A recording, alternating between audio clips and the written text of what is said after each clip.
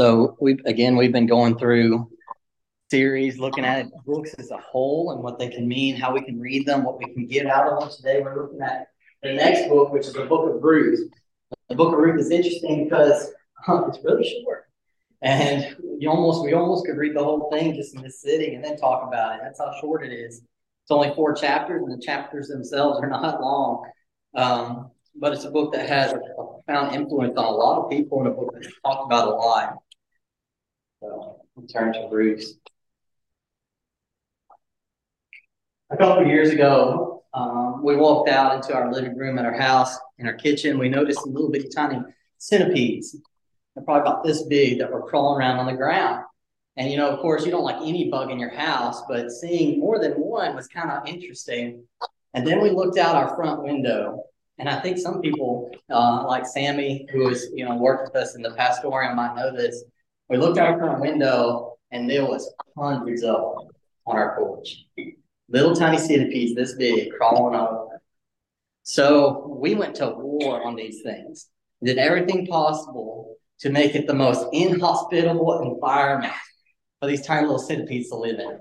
I mean, we sprayed the grass, we sprayed the flowers, we sprayed the mulch, we put beads down, we sprayed the doorstep, we called pest control, got them to spray stuff around the house. I mean, we put so much pesticide out there. It's a wonder everything didn't just die out there. And slowly, as the summer went on, sure enough, the numbers went down in the summer. And as we entered fall, we didn't hardly see any at all. And then, of course, winter hit, and they were completely gone. And we're like, good news. And then spring started to hit. And the days got longer, and things warmed up. And we woke up one morning, and we walked out into our living room, and there was little millipede again, little tiny millipede, and they were all over our porch again. And I got to tell you, I'm almost impressed by these things, that despite all of the adversity that we poured out on them, and despite the fact that they went so low in numbers in winter that it didn't matter, they still were able to come back with force when springtime came. And of course, it's gotten better. I think it was the first summer was the worst, and it's been better since then. But I'm almost impressed by these little centipedes at this point, these millipedes, and kind of expected them at this point from crawling on our porch. When you look at the book of Ruth, those little millipedes reminds me of what's happening in Ruth. You can't read the book of Ruth separated from the book of Judges. We talked about that a little bit last week. In the book of Judges, things are terrible, if you remember. I mean, just awful. The people have turned away from God, and as a result, God has basically removed his protection from them and let all kinds of stuff happen in Israel because they're not following God. They're fighting each other countries, they're fighting each other. It's just bad. And not just the nation, but even the leaders are horrible. And we talked about this. The judges themselves, who were the leaders of the nation during that time, they were not the greatest people. They were not spiritual highlights. They were not moral, superior people, especially as you go toward the end. Even they are really not great, even though God was using them. So you get to the end of the book of Judges, and it's like a spiritual and moral winter. It's a spiritual and moral winter for the country, and it's also a spiritual and moral winter for the people as they live there. And you can kind of ask the question, is there even anybody who's actually worshiping God in such an inhospitable environment? With all the pesticide of this immorality and pagan worship, how is the worship of God actually survived? And that's where you get the book of Ruth. Ruth answers that question. Ruth is the spring after the winter of Judges.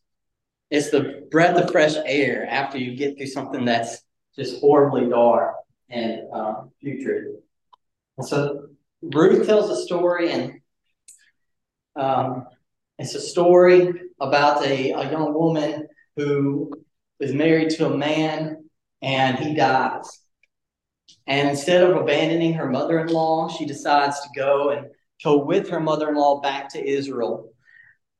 The problem at the time, this is where you got to realize the culture, is that women in that time couldn't support themselves easily. They couldn't get jobs easily.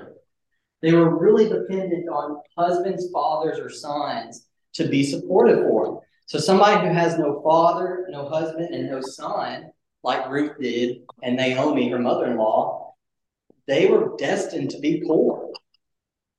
And so the book of Ruth explores this relationship between these two women and also explores how God is going to save them or redeem them and find a way to provide for them because they are faithful to God, when so many people in the book of Judges are not. And so my hope as we look at Ruth is one, for us to look at it and despite all of the Israelite ceremonies that are in it, if you've ever read Ruth, or some of the interesting Israelite laws that we see inside the book of Ruth, that it still has a lot of lessons for us today, and it can still provide hope for us today because we can have times where we go through seasons of spiritual and moral winter too. And the question becomes, how can we find hope when we're going through that spiritual and moral winter? And Ruth can provide us with that hope, this tiny book of Ruth. So just to let you know a little bit about it, no, we don't know who wrote Ruth, and we don't even really know when it was written, even though most of us assume it was written probably close to the Judges period, but after David was born, because it mentions in David at the end of the book of Ruth. The other thing that's interesting about Ruth is we don't even agree on where it's supposed to go in the Bible. English Bibles have Ruth right after Judges because following the old Greek translation as a way to comment on the book of Judges. But the Hebrew Bible, the Hebrew Old Testament, puts Ruth after Proverbs. Now, does anybody remember what Proverbs 31, the last chapter in Proverbs, is about? What's it about? The godly woman. So the Hebrew people actually put it at the end after Proverbs as almost like an example or illustration of what Proverbs 31 is, which is pretty neat to think of it that way, as an illustration of Proverbs 31. And like I said, it follows an Israelite mother-in-law, Naomi, and a Moabite named Ruth. Now, Ruth is not an Israelite. Moabite was somebody that lived nearby. If you remember the stories of Abraham and Lot, Moabites came from Lot. But even though Ruth is not an Israelite, she displays more faith in God than the Israelites in the book of Judges. In fact, she displays more faith in God than the judges in the book of Judges do. And that's what's truly amazing. So, my first question, you guys, is what do you think the book of Ruth, if you've read it before, if you've studied it, what are some things that you think the book of Ruth teaches us today as Christians?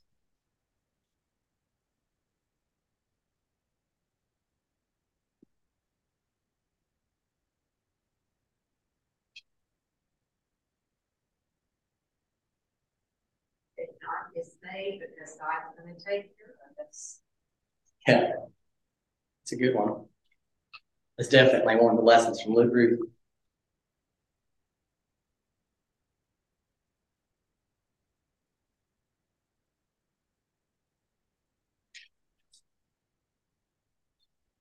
Have any of y'all ever done a study through Ruth, just out of curiosity? It's short, so a lot of times people do study through it.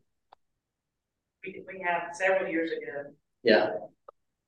It's usually a popular, especially women's Bible study.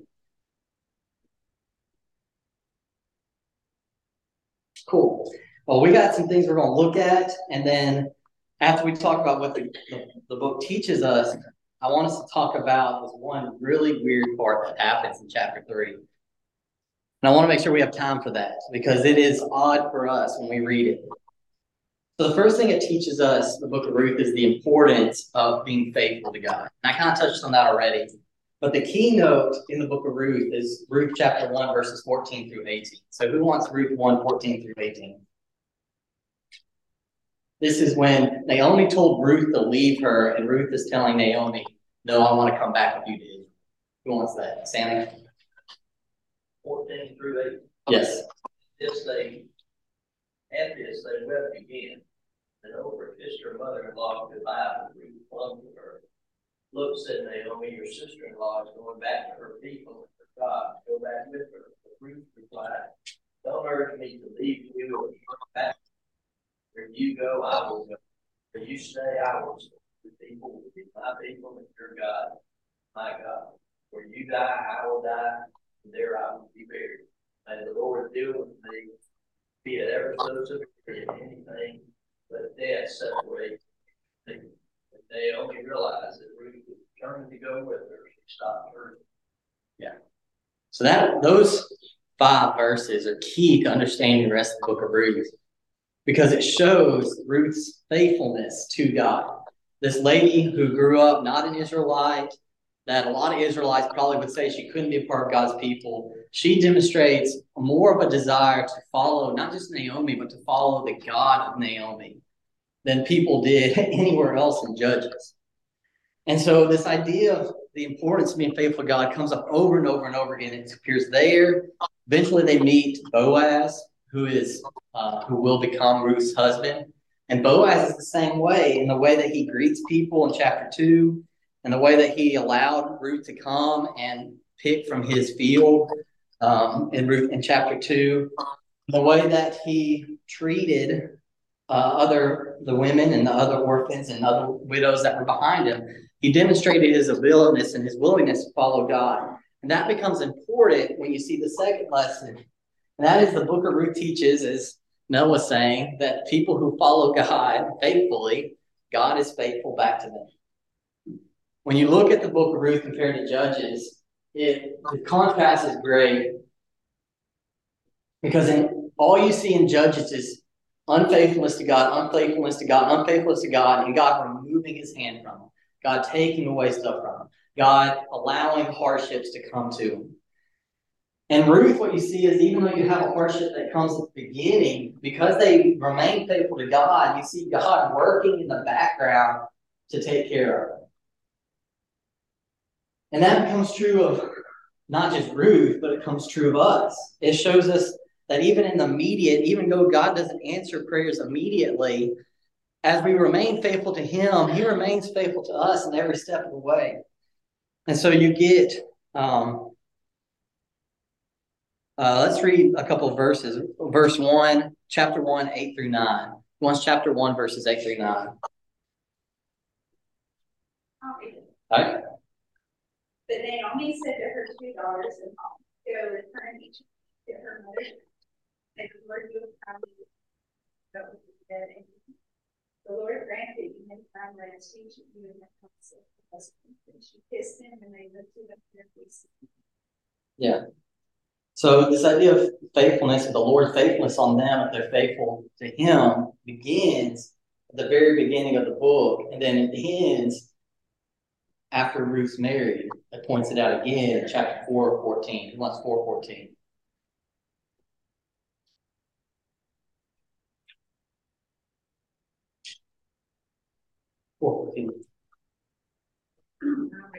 Right. The woman said to Naomi, praise be to the Lord, who this day has not left you without a guardian redeemer. May you become famous throughout Israel. All right, so who gets credit in 4:14 for Naomi and Ruth's life being taken care of? God. Not Boaz, but God. And so you see not only the importance of being faithful, but the fruit of faithfulness in the book of Ruth, especially long-term fruit. Because a lot of times we're like, I've been faithful, but hardship's happening to me. Naomi and Ruth were being faithful, and all their husbands died. They were dirt poor, scrounging for scraps in a harvest field. But in the long term, God had a planned a way to take care of them.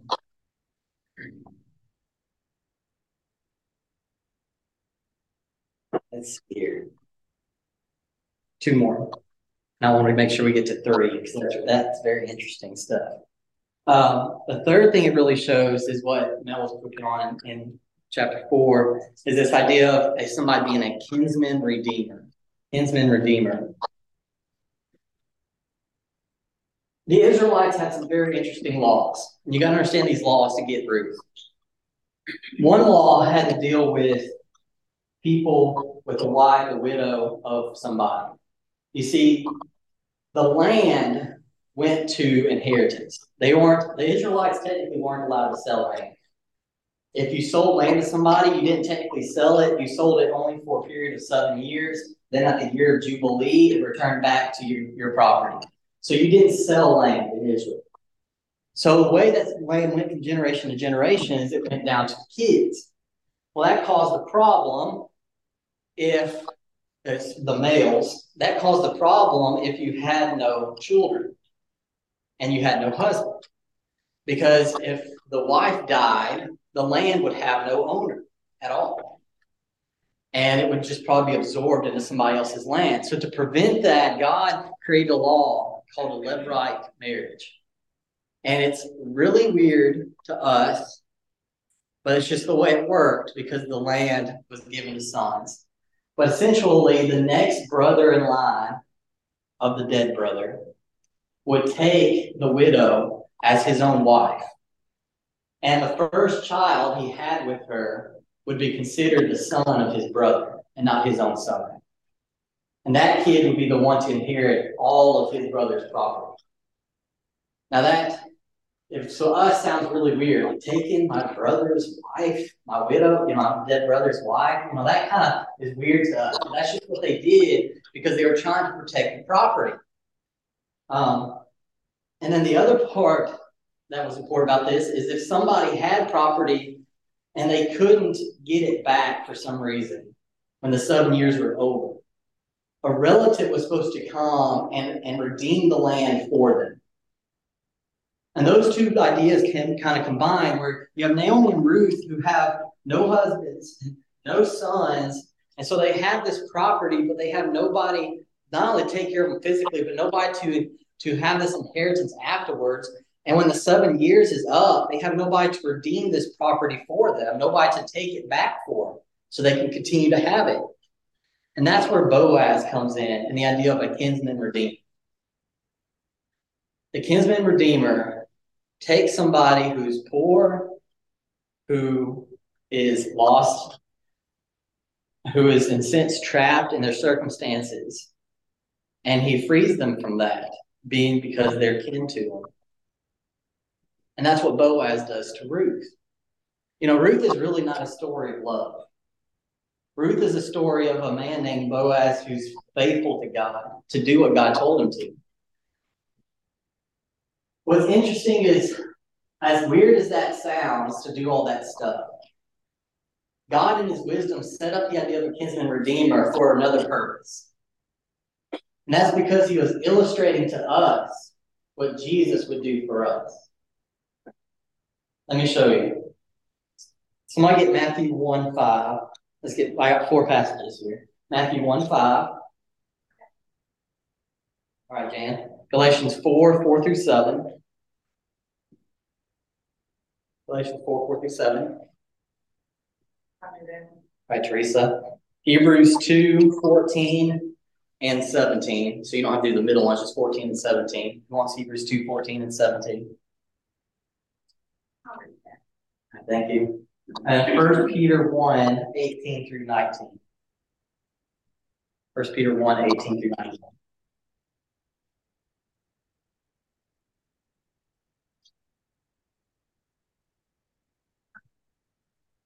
I heard somebody. Okay. So before we set those, let me remind you and set up the situation when it comes to us and Jesus. So we, in a lot of ways, are like Ruth and Naomi in a spiritual sense, because heaven is our inheritance. Heaven is the place that God has for us.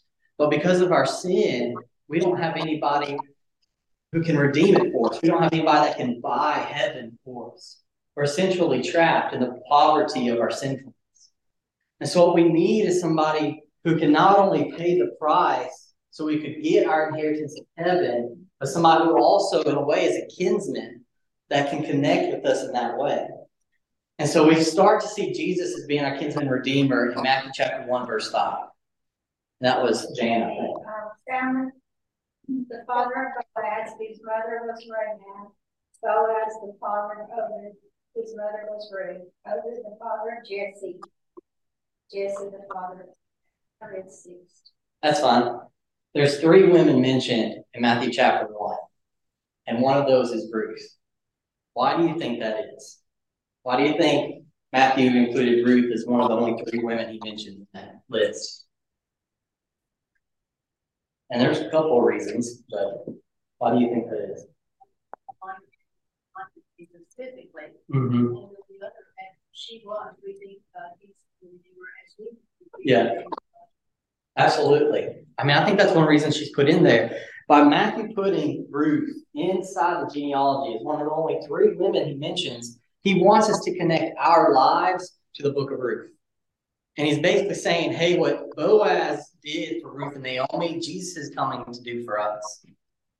And then we get questions like, we get parts like Galatians 4:4-7. When the time came to completion, God sent His Son, born of a woman, born under the law, to redeem those under the law, so that we might receive adoption as sons. And because you are sons, God sent the Spirit of His Son into our hearts, crying, Abba, Father. So you are no longer a slave, but a son. And if a son, then God has made you an heir. An heir, redeemed. Remember, what did I say the kinsman redeemer was supposed to do with the wife of his husband, of her, the wife of his brother, the widow of his brother? Have a child who would have an inheritance. And that's where you say Jesus, He came, He redeemed us, and He created an ability for us to be adopted into God's family, to have an inheritance, not of some treeless plot of land in Israel, but of heaven. He's our kinsman redeemer. And He's our kinsman redeemer because Jesus decided to become like us instead of remaining like God. Hebrews 2:14-17. Since therefore the children share in flesh and blood, He Himself likewise partook of the same things, that through death He might destroy the one who has the power of death, that is death. Therefore He had to be made like His brothers in every respect, so that He might become merciful and faithful high priest, servants of God, to make propitiation for the sins of the people. Yeah. In other words, Jesus stepped out of heaven to become a man because that's how He could become our kinsman redeemer. He had to become like us. And then finally, 1 Peter 1:18-19.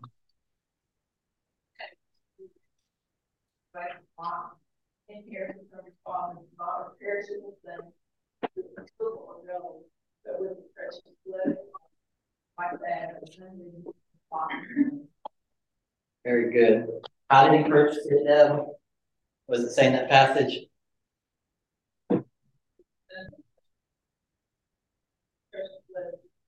Purchased blood of Jesus Christ.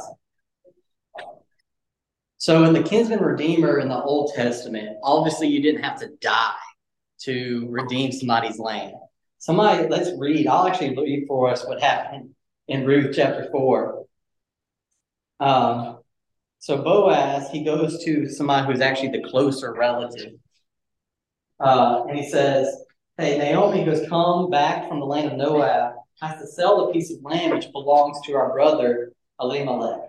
So I thought to inform you, saying, hey, buy it before those who are sitting here, before the elders of my people. This is chapter 4, verse 4. If you will redeem it now. But if not, tell me, so that I, Boaz, may know there's no one but you to redeem it, and I'm after you. And the closer relative said, I'll redeem it.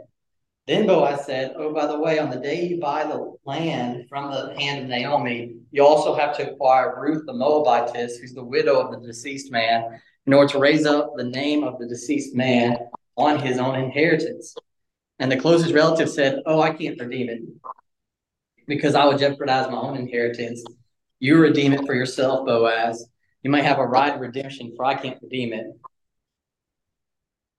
And then it says in verse 7, now this was the custom in former times in Israel concerning the redemption exchange of land. A man removes his sandal and he gives it to another, and this was the manner of attestation in Israel. So the man, the closer relative who goes unnamed, what did he have to give? What did Boaz the man actually gave Boaz something. What did he give Boaz so that Boaz could have Ruth and the land? His sandal. So the land was exchanged for a sandal. That was in the Old Testament, actually, in the book of Leviticus. So Ruth and Naomi and that inheritance was redeemed with a sandal. How are we redeemed? According to 1 Peter 1:18. The precious blood of Jesus.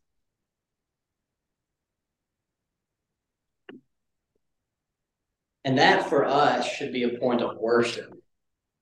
One, to realize how hard it must have been. If you could redeem land with a sandal, think how bad sin has to be that requires the blood of the Son of God to redeem us from it. Land's expensive. I know, some people have just bought land recently in the last few years. Land's expensive. It's a sandal compared to our sins and the precious blood of Jesus. And that should evoke worship from us. An appreciation for what he did to save us from our sins. Any comments about these? So Ruth talking about the need for faithfulness and the importance of following God and the realization that Jesus is our kinsman redeemer. Any other comments or questions about Ruth before we talk about this one really weird passage I want to talk about today?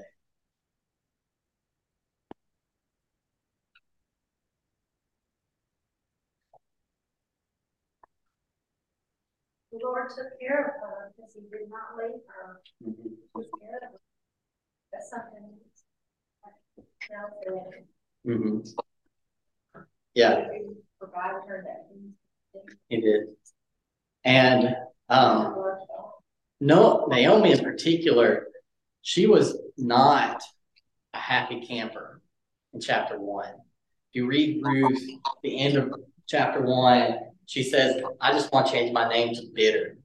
That's what she felt. She felt bitter about it all. She was faithful to God, but she still felt bitter about the whole situation, bitter toward God. But by the end, God, after she saw God took care of her, she changes her tune at the end of chapter 4. And it's amazing to watch that character change in Naomi. It says that there can be blessings in the midst of bad situations. And then if we focus so much on the bad situation, we can miss the good. Yeah.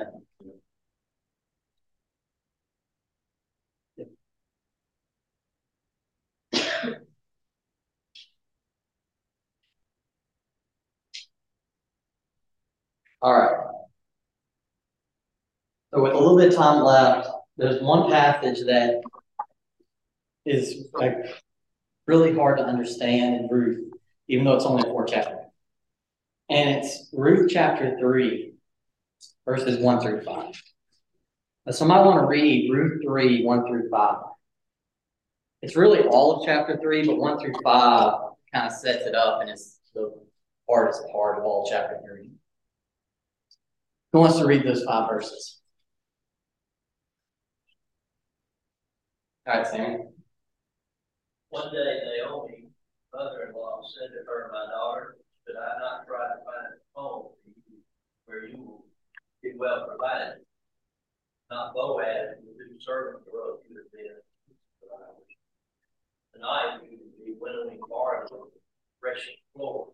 Wash and perfume yourself and put on your best clothes. Then go down to the threshing floor. But don't let him know you're there until he is finished. And lies down, knows the place where he is lying.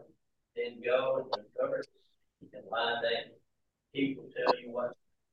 I will do whatever you say. So she went down to the threshing floor and did everything. Yeah. So a lot of people read those in all of chapter 3, but the requirements we're supposed to do, and they go, what? Like, this is really weird. So Ruth gets all dressed up in the middle of the night, goes to Boaz while he's sleeping, and is supposed to lay down at his feet. Like, how is that supposed to be? And so, as you can imagine, there's been a lot of debate over what's happening here, and there's 2 theories on what she's doing. There's a bad theory that I would highly say is wrong. and then there's the better idea. So the bad theory is that Naomi, as she was trying to sell to Ruth, she wants Ruth to have a husband to help take care of her and kids and that kind of stuff. And she knows Boaz is a kinsman. He could be a redeemer because he's a kinsman. And so this is the bad theory I don't support. She tells her, hey, get all dressed up, make yourself look pretty, go down there while he's asleep, and essentially approach him sexually in order to try to convince him to marry you. And I don't agree with that theory at all. But people who argue, they point out, they're like, hey, look, one, when at this time, when the people were winnowing barley, the prostitutes knew that the men were sleeping next to the piles and they weren't at home. And in the Judges period, remember when we were living here, there were a lot of bad things going on. And so they're like, hey, it was common for prostitutes to come to these men when they're away from home next to these piles and try to do some business while they're away from home. It sounds a lot like what Ruth is doing. They'll point out, hey, look, she's getting all dressed up nice. She's taking off these clothes, putting on better clothes, putting on perfume. Isn't this something that you would do if you're trying to have some kind of sexual allure to you? And then even down to uncovering them, like, why would you uncover somebody's lower legs and lay down next to them? If that's not, they would say that's a sign of favoring for sex. The reality is, this passage is purposefully ambiguous to where Boaz absolutely could have interpreted what Ruth was doing that way. Now, I don't think Ruth nor Naomi were purposefully that she was going to him to elicit sex. But the person who wrote the book definitely wrote it in a way to say that Boaz might have interpreted it that way. And that becomes part of the tension in that story, that part. Is Boaz going to interpret what she's doing as asking for or acting like a prostitute? And if he does, is he going to be immoral? Or is he going to shoo her away because he is a moral human being?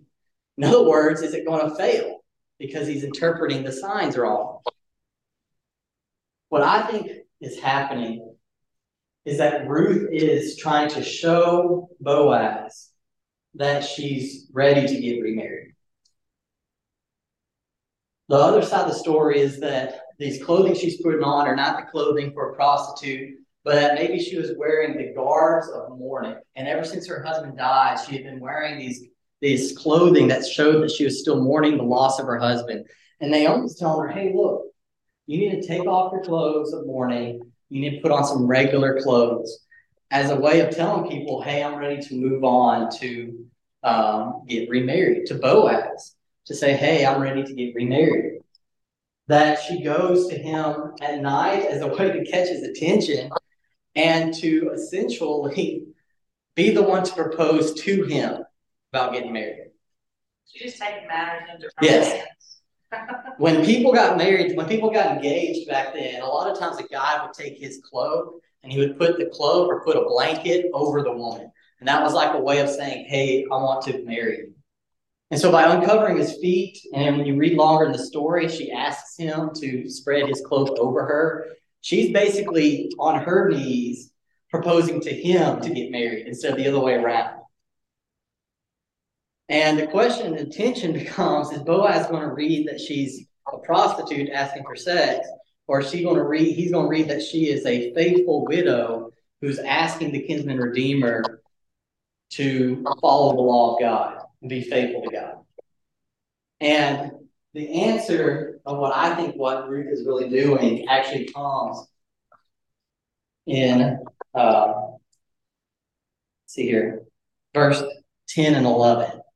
So 10 and 11 says, then Boaz said to her, may you be blessed of the Lord, my daughter. You have shown your last kindness to be better than the first by not going after younger men who are rich or poor. Now, my daughter, do not fear. I will do whatever you ask. For all the people sitting know that you're a woman of excellence. 10 and 11 is why I think the idea that she is trying to elicit sex from him is horrendously wrong. Because why in the world would Boaz respond, you are awesome, you're showing kindness? He obviously was an older man, because he's saying you're showing kindness because you're seeking me to be your husband, somebody your age. And he's saying that everybody knows that you're a woman of excellence. You don't say that to somebody who's acting like a prostitute. And so Boaz gets it. And he has like a light bulb moment.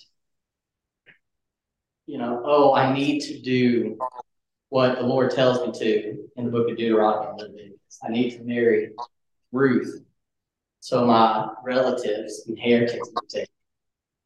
That's what I think is happening in chapter 3. It's a reverse marriage proposal, with Ruth being the one taking the lead. Very confusing. I hope I didn't muddy the water more. I cleared it up some. Does that make sense, though? He didn't want him to know she was there. Didn't he cover her up? Yeah, so this is the book of Judges. Again, this is during the Judges period. You read the end of the book of Judges, you know that traveling at night is a serious, dangerous no-no. Really bad things happen if you travel at night during the Judges period. So he tells her the rest of the chapter to stay with him for protection. He doesn't want her to get assaulted when she leaves. But he leaves her, tells her to leave early to prevent other people from thinking the wrong way about him. And he fills her shawl with a bunch of grain, trying to help her and show favor toward her. But yeah, he does tell her, don't let people know. But I think that's why. He knew people would take it the wrong way if they saw her come out early. Early every morning. If you were a prostitute, though, you'd think they would do that way to my face. Oh, yeah.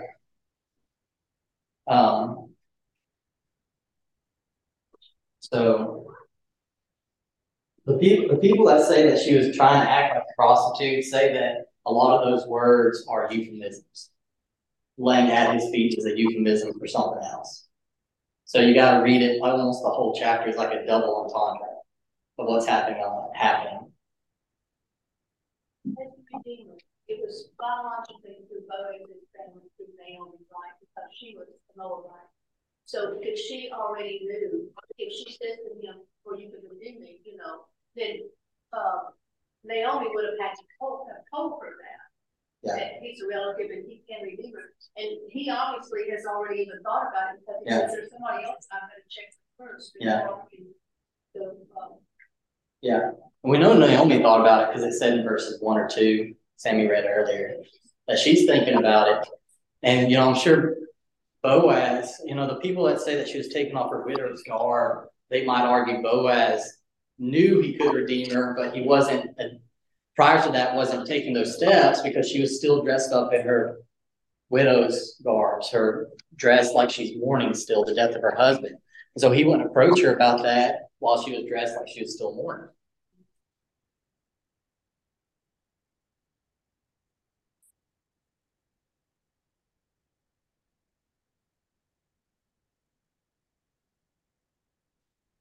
Really interesting little book. It takes no time to read. Really powerful story of God's faithfulness and the transforming of both Naomi and Ruth as they follow God's faithfulness. Really awesome to remember the picture it has for us in Jesus, and a great companion to the book of Judges, if you read the book of Judges. A great way to end that kind of saga in Israel's history. And a way for us to have hope in this spiritual winter too. On Naomi. Naomi plays hugely important. Yeah. Yeah, absolutely. All right. Let's pray. Dear God, thank you for last week today. Lord, we're thankful for all that you've shown us. And God, we are thankful that you are a kinsman redeemer, God. That you didn't leave us in the poverty of our sins, Lord, but you came and sacrificed your life on the cross so that we could be saved and have the inheritance of heaven, Lord. And we are so thankful for your willingness to do that, knowing that you didn't have to. That was all part of your free will. And Lord, We just praise you and worship you for all that you've done for us and the stories that you've given us. And I pray you help us to be people who faithfully follow you, God, knowing that you are faithful to those who are faithful to you. And it's in Jesus' name I pray. Amen. Yeah.